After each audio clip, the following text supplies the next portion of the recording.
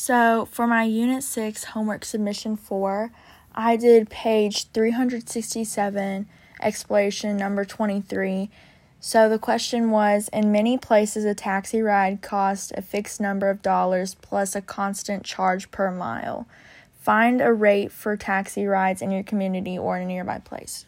And then find an equation relating distance traveled and the cost of a ride. So I chose Lexington, Kentucky for my place because where I live, there's not a lot of taxis.